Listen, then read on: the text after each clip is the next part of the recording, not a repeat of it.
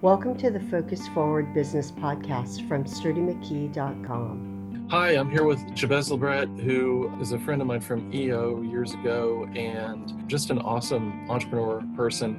Really glad to have you here, Jabez, with on the Focus Forward Business Podcast. I'm Sturdy McKee, business coach and advisor, and your host for the Focus Forward Business Podcast. And thanks very much for being here. Hey, thanks for having me, Sturdy. I'm excited. Yeah, I am too, man. So I'm going to let you tell people a little bit more about you and who you are and what you do, because you've got a number of things going on right now. I really like, by the way, the Apple Jacks thing. I thought that was really cool. I know you've got a lot of cool stuff going on, but here, why don't you take it away? Thanks. It's interesting. I think that as entrepreneurs or leaders in general, you find sometimes when your world just gets rocked, once you can pick up the pieces and kind of like shake off the dust a little bit, things do come back. You find pathways and opportunities and things that you wouldn't have found or taken before. My wife and I were running a tuition-free boarding high school for underserved girls down in San Diego. And then, COVID hit. And for those that haven't heard of that, I don't know where they've been, but yeah, so that was, we had to close down our school, and, you can't really run a boarding school with a pandemic going on. And our board decided that we weren't going to be able to reopen this year, and, kind of everything spiraled, super fast. And wow. Okay. We, spent months just kind of taking care of our students, making sure they were safe and secure, and winding down program stuff, and not the uncertainty of what's going to happen next. And, Becky and I stayed on and kept working. And then eventually we're like, look, this may not turn into anything, and we might have to go do something else. And so Becky went and started her own thing. And then I started doing some consulting on the side. I think that's what you default to when you're like that, when you have that oh shit moment, and you're like, what am I going to do? And you're like, all right, I'm going to go and, I'm going to go just get some consulting clients and just get a little income coming in. And then next thing I know, I land a CEO role and a partnership at Apple Jacks, which is an online tutoring platform to connect credentialed teachers with parents for tutoring. And we do online and in-person tutoring, but we're just a platform to facilitate, the connection. Right. And it really, I feel really lucky. I stayed in education, so I'm still getting to maintain those relationships and help out and still be a part of education. And now I have a job, running a company. So here we go.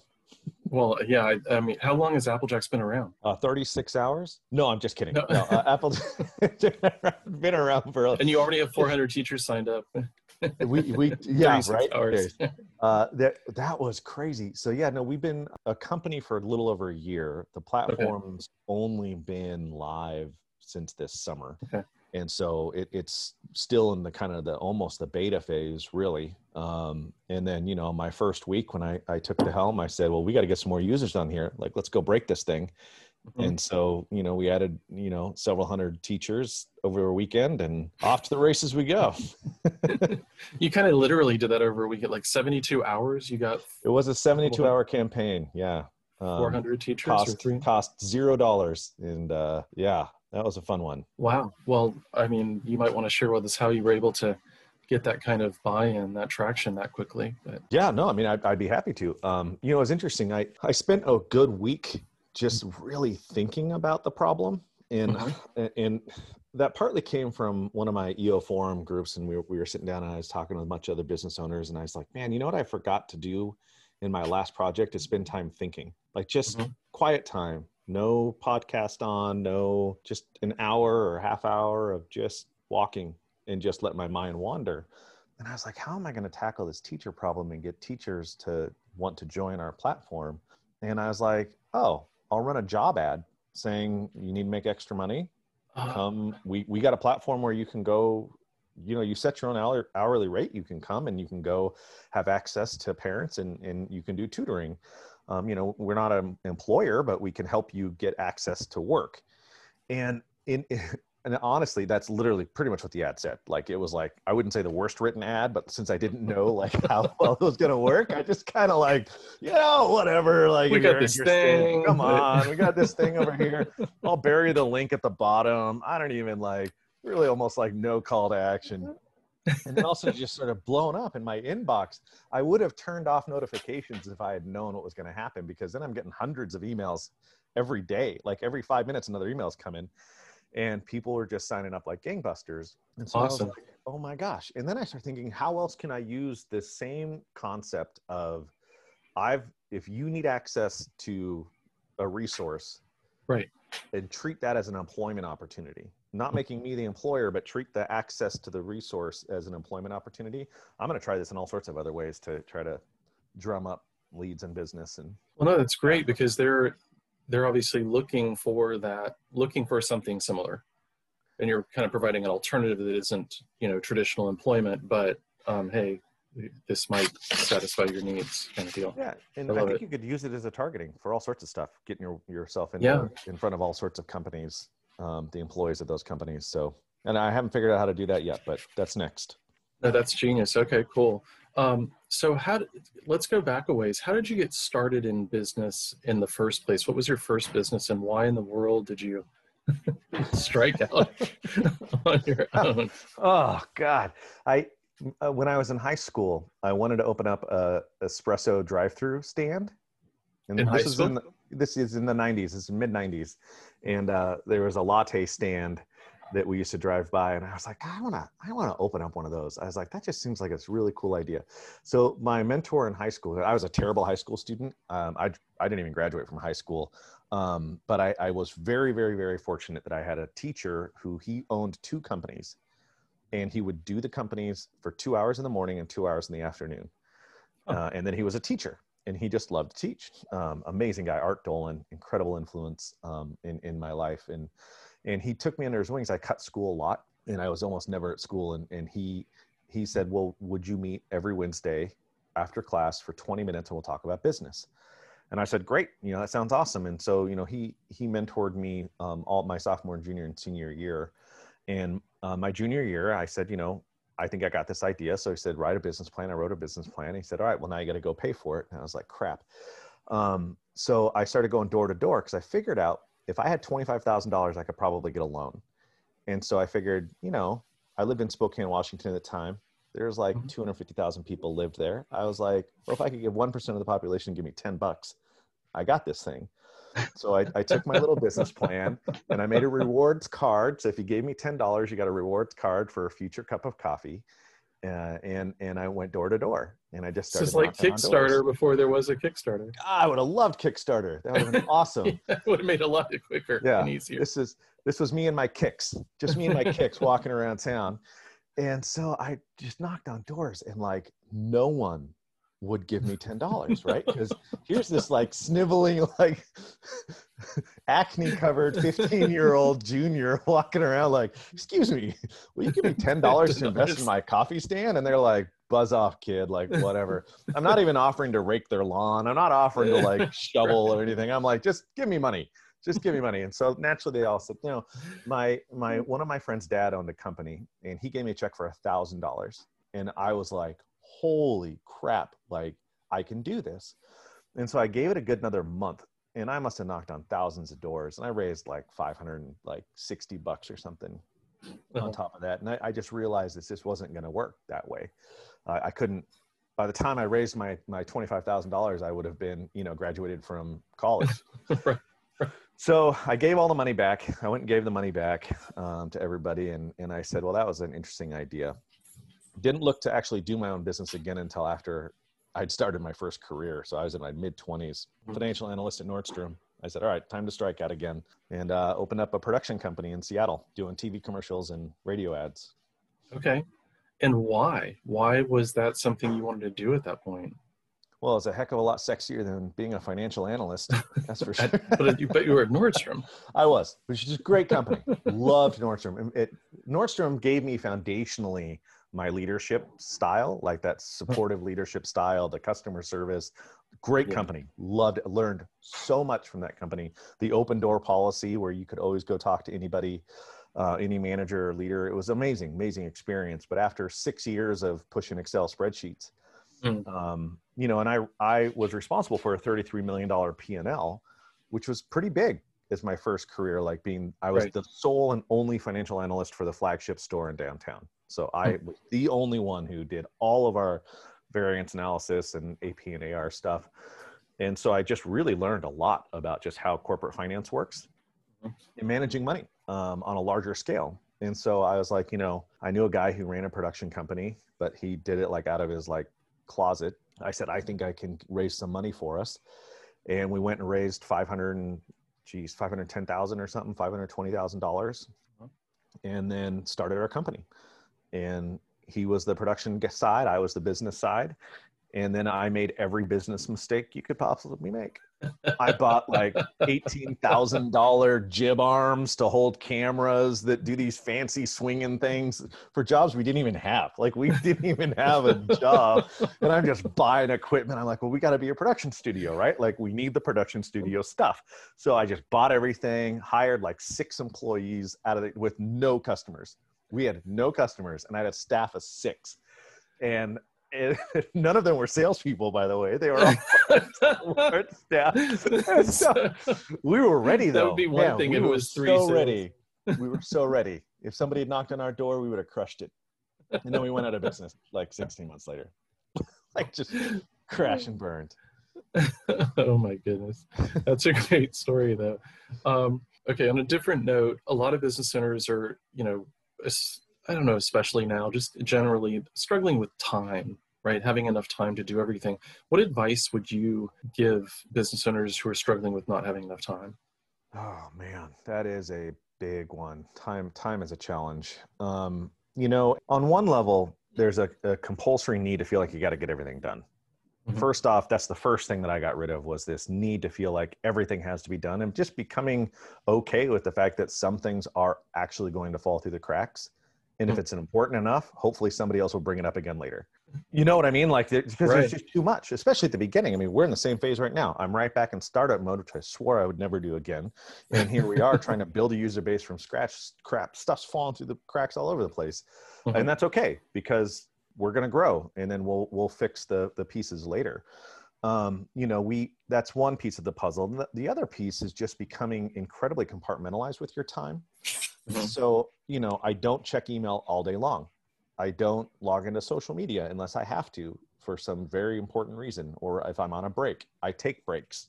You have to take breaks. I mean, mm-hmm. You need to treat it like a job, not if I just keep running, I will get to where I need to go because you will collapse. Even the longest distance crazy runners who run 200 miles take breaks. They rest, they get water, they get food. You need to do that. So you have to keep yourself in check. That'll help with your time a lot. And then seriously, minimum 15 minutes a day of thinking. You will find more efficient ways to do what you're doing if you stop doing them. And, people don't. They just think that if I just keep running faster, I will get there. But that's just going to cost you more time in just getting sluggish. Right. I remember Sasha Strauss at one of I think it was the second EO, I forget the conference we put together in California for the West, but he challenged everybody in the room to go sit somewhere quietly for a half hour. Yeah. And he's like, and I know you're going to be stir crazy and itchy and I can't do this. And he wanted you to increase that, but that was 15 years ago maybe, and I still remember that and really challenging and going out and literally doing it. You take a pen and paper, but that's it, right? Nothing else, no other distractions, turn your phone off, all that other stuff. And that's powerful. That's great advice. So what's your proudest moment in business of all the things you've done? Proudest moments. Everyone listening to this will understand the intense roller coaster of the act of creating something from nothing, right? You're literally like you're like lifting it out and just like creating it on your shoulders and carrying it. And sometimes we forget to step back for a second and look around the room and actually take in what has happened. And I remember it was with our last project. And it was, you know, and yeah, it was a nonprofit and we built a school, but it was still a business, right? I still had to raise money and had to raise hundreds and hundreds of thousands of dollars and then go like build the thing and hire the people and all these other components. And it was exhausting. And there was an event where we had the students showing off their projects to the community. And so we invited a bunch of community partners and friends and people. And some of our students, you know, they come from really rough households and they didn't have parents that were coming. You know, mom got drunk and called and said, I can't make it tonight. And, you know, we weren't really surprised, but we had packed the room with people who were there to support. And yeah, I was running around and I was making sure everybody's taken care of. And I was making sure I was talking to the donors and I was making sure that I was talking to this. And then I took 1 second and I just stopped and I stepped back into the corner of the room and I just looked out over what was going on. And those are the moments you got to go for. You know, it's not when you hit the $1 million in rev. It's a huge accomplishment. It is. It's hard to do. It's an amazing feeling. That's great. But then you're just going to be right on to like, right. What's the next month? Yeah. Where's my 5 million? You know, it's those when I ran my last marketing agency before I sold it. I remember sitting around and having an office party and everybody had their significant others and they were all there and they were toasting and cheersing and hugging and telling stories and laughing. And I was kind of put myself in the back of the room and just looked and thought, man, all these people are together here because all the hard work that my partner and I did to do this. Like, this is awesome. Like, we are their career. Like, how cool is that? Like, that's such an awesome, like, responsibility and yet something so cool to have been a part of, you know, and those to me are the proudest moments. That's really cool. Thanks for sharing that. So what's the biggest thing you've learned recently that you wish you had learned, you know, 10, 20 years ago? Well, the 10 and 20 year ago me was a little bit rambunctious, a little bit too crazy. You know, We have a trunk story about that too. A Trump story? Trunk. Oh, trunk story. Yeah. We don't need to go into that here. That wasn't even 20 years ago. No, it may or may not involve me getting in the trunk of an Uber. I can neither confirm nor deny that happened. Oh, my wife was pissed. She's like, what do you mean you got in the trunk of a car to go somewhere? What is wrong with you? Well, we ran out of seats. So. Yeah, well, you know, I wanted to get there. It was just the next happy hour. It wasn't like we were actually going anywhere overly important. So, you know, lessons learned today that I wish I had known. I would say treating my employees as though they are my customers. So not just being grateful for your staff, but going out of your way to do things for your team that are special. You know, like I used to spend so much time thinking about how do I, you know, you can make the company culture great. That's awesome and important. How do I help, you know, deliver some unique marketing thing to my customer so that they're wowed about it? Well, how do I wow my staff? Like, what do I do? I just took over a company. That's a weird position to be in, right? I now have an employee who's one of the co-founders, you know, and so we're like partners. We're both at equity, but it's kind of weird because I came in as CEO and he was co-founder. And so there's a little bit of an odd moment there, right? Sure. Where although he's not my employee, you feel that kind of tension. And so he was talking about how, you know, he wants to be at the pirate phase of business right now where we're not the Navy, we're the pirate ships. We're going and we're tackling stuff and I was like, oh, I love it, you know, and he loves Belgian beer. So I've been asking questions to learn a little bit about him and what he's interested in and what he's about. And so I just ordered a Jolly Roger flag, pirate flag, and I'm going to put our logo on the flag. And then I got him a glass, just a beer stein with our logo on it. And I'm going to send him a nice Belgian beer that he would enjoy. And the glass and the flag, you know. And I'm you have to get the Perrot. The what? Oh, there's a Belgian beer Perrot. Yeah, that's that's perfect. That's That's what I'm going to do. There you go. See, I'm so glad that I came here today, Sturdy. You helped me finish this package. But it's perfect. It's super individualized, right? It's like me saying, yes, I appreciate you. And you're someone that I pay attention to. And I would say the earlier me focused simply on making company culture awesome. And that would then suffice the rest. Be like a nice, good manager and a good leader and then make a good culture. And I think that there's room to take that a step further. That's really cool. I love that.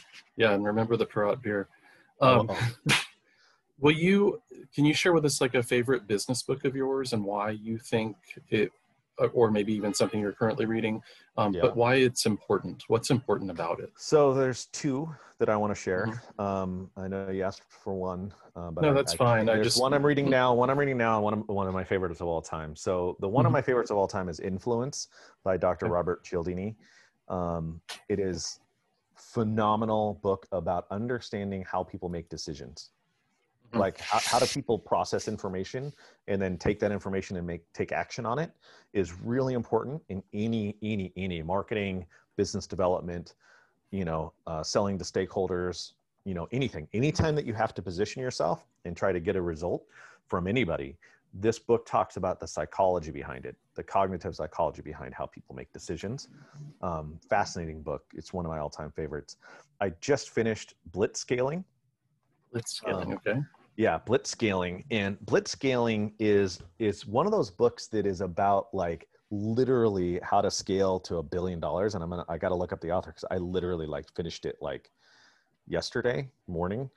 So I want to make sure that I give the author due credit here so that you know. So it's The Lightning Fast Pathway to Building Massively Valuable Companies by the forewords by Bill Gates. Reid Hoffman's one of the authors. Chris Yee is one of the authors. So, Reid from Netflix, Chris from PayPal. And, it's about bajillion-dollar companies, like how to Right. like hit the gas pedal. And they're like, oh, well, when your company's small and you're still in the family stage at 100 employees. I'm like, family stage at 100 employees? What the hell's wrong with people?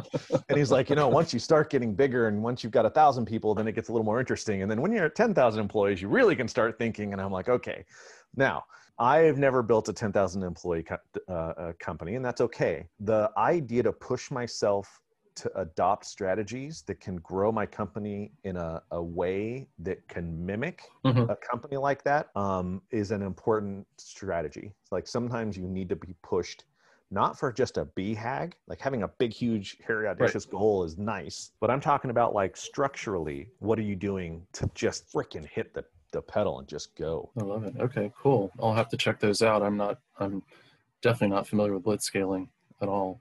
Um, so what other business owners or CEOs or business leaders would you like to acknowledge as a leader and should be a future guest on the podcast?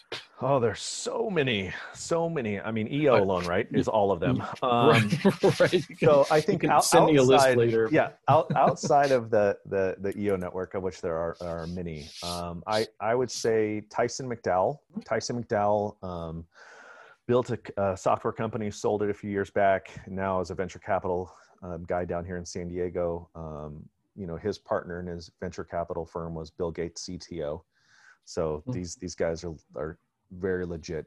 Tyson's super wicked smart, very, very quick, and has a keen eye for connecting dots and a passion for making a difference. So he's really on that like social impact cusping side of things. Cool. Of how to make a social impact along with making a profit impact. And then Ryan Foland would be another one. And so Ryan, he's a professor. He talks a lot about authenticity and how to use authenticity in business development. So it's not just about like, oh, we need to be authentic, which is important. And I understand that. But he's like, right. And that's how you're going to make a killing and make a ton of money. And that I really appreciate. Like, let's talk about why the authenticity should lead to the results and how that mechanism happens. And that's right. His latest book. He's also a branding genius. So those are two that jump out right away. Oh, thanks. That's awesome. I love that too, because there's got to be an application for this stuff. Yeah. Right. I mean, people like to say there are no expenses in business, there are only investments, but I take that further to not just money, but your time, your effort, your emotional energy, all the rest of it. If you're putting it into the business, what's the return in some way, shape, or form? What's the application? That's cool. Thank you for that. Yeah. Are there any other thoughts that you want to leave the audience with that we haven't hit on yet? Something I've started doing recently, probably should have started a long time ago. Maybe a lot of the people listening are doing this right now, but I have started to check in with friends that I haven't talked with in a while to see how they're doing. And it's been cathartic for me too. I think that as a business owner, we sometimes lean in on our resilience and our ability to just power through. And during times like these right now, whether your business has been negatively impacted or not, your world has been completely changed. Right. And it's okay to acknowledge that. You know, the other day I realized I read some quote online and it just resonated so well that it's okay to be not okay. Like Right. we can't pretend like it's all okay. Even if business is doing well, it's not all okay. And then I took it another step and said, man, am I checking in with the people that have come across me in my life that maybe I haven't talked to in a few years for whatever reason, and just reaching out and saying, hey, how you doing? You know, just we don't have to talk about anything heavy. Just want to say hi and just see, hope you're doing well. And it's been good. That's cool. Yeah, thanks. That's a great final kind of thought here to leave folks with. But I really, really appreciate being here, Jabez. We'll put the links and stuff to, especially to Applejacks and the book recommendations and stuff as well when we publish the podcast. So check that out. And thank you so much for doing this. It's awesome. Thanks for having me, Sturdy. It's really good to see you. You too. Thank you for listening.